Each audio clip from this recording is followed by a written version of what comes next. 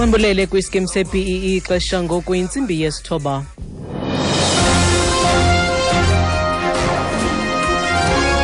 Iindaba nezifundela kuThandile Skeyi. Eliphambili kwezi kulindeleke ukuba baxinwe ngemibuzo namhlanje abo batyholwa ngokubulala uEmmanuel Sithole.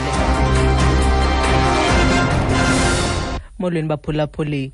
Kulindeleke ukuba liqalise namhlanje kwinkundla yeNqila yase Rhawutini ityala ngakubafana abathathu abathe dlundlu kwakunye netyendyana lomfana abatyholwa ngokubulala ummi wase Mozambique uEmmanuel Josias Sithole, umthinto Bhengu, usizwe Mngomezulu, usifundo Mzimela kwakunye netyendyana lomfana elineminyaka 17 ubudala kutyholwa ukuba bahlaba lenzalelwane yase Mozambique de yabhubha ngo-April. Intatheli yethu Wisani Makhubele inengxelo. Members of the public as well as the media will not be allowed inside court when the trial gets underway today. The NPA told the media that although only one of the suspects is a minor, the entire proceedings will be held in camera.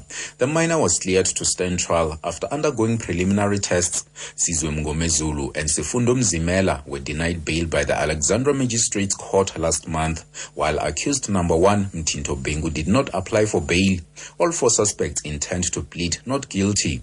Wisani Makhubele, SABC News, Johannesburg.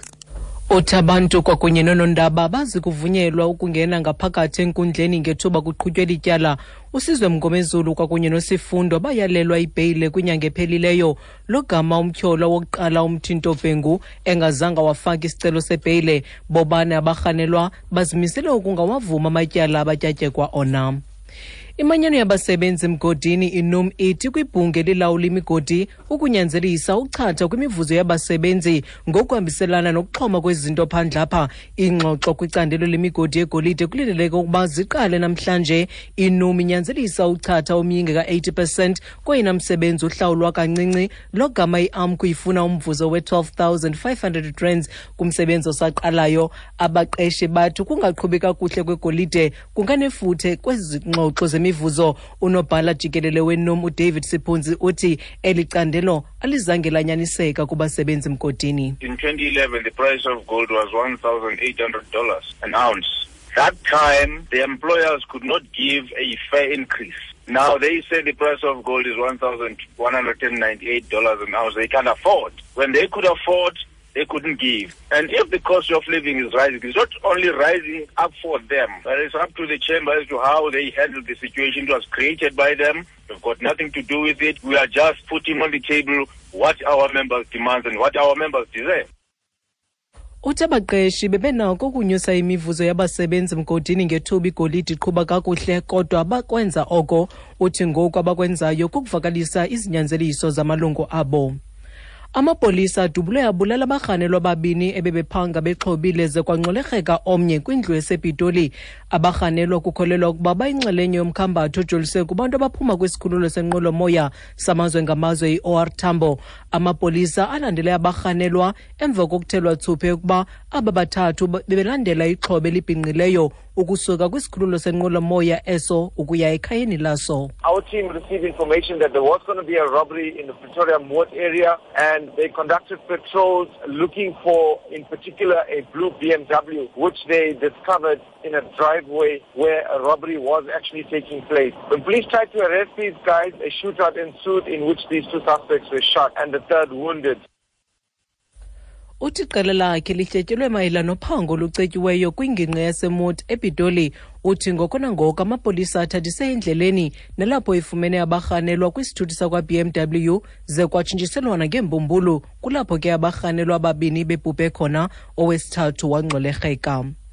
Inkokheli ye-DA yepalamente uMusi Mayimane iza kucela umkhuselo oluntu uThuli Madonsela aphande ukuba ngubani owasebenzisa iingalo zikarhulumente ukuvumela umongameli waseSudan Omar al-Bashir ukuba alifulathele eli ngongekho mthethweni. U-al-Bashir wanyebeleza waphuma eMzantsi Afrika ngethuba wayezimasa ingqungquthela yembumba yamazwe aseAfrika i-AU eSandton. Oku kungelithuba inkundla ephakamileyo yePitoli yayisagqiba ukuba abanjwe kusini na.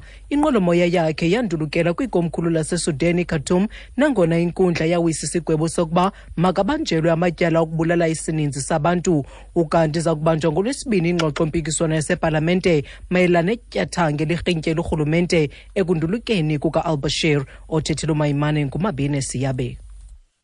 It cannot be right that domestic and international laws are flouted to protect an alleged war criminal and human rights violator, while the government of President Zuma remains silent and avoids answering pertinent questions on the matter.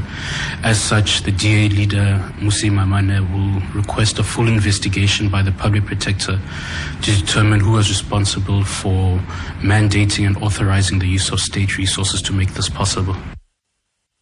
Utakunakulunga ukuba imithetho yehlabathi yaphulwe ngelikhusela umntu otyholwa ngokuxhaphaza amalungelo oluntu ngethuba urhulumente kamongameli Jacob Zuma etyetyum kwaye engafuni imibuzo ibalulekileyo ngalenyewe kwaye sithi kungoku inkokheli ye-DA uMosima izawucela uphando lupheleleyo lomkhuselo oluntu.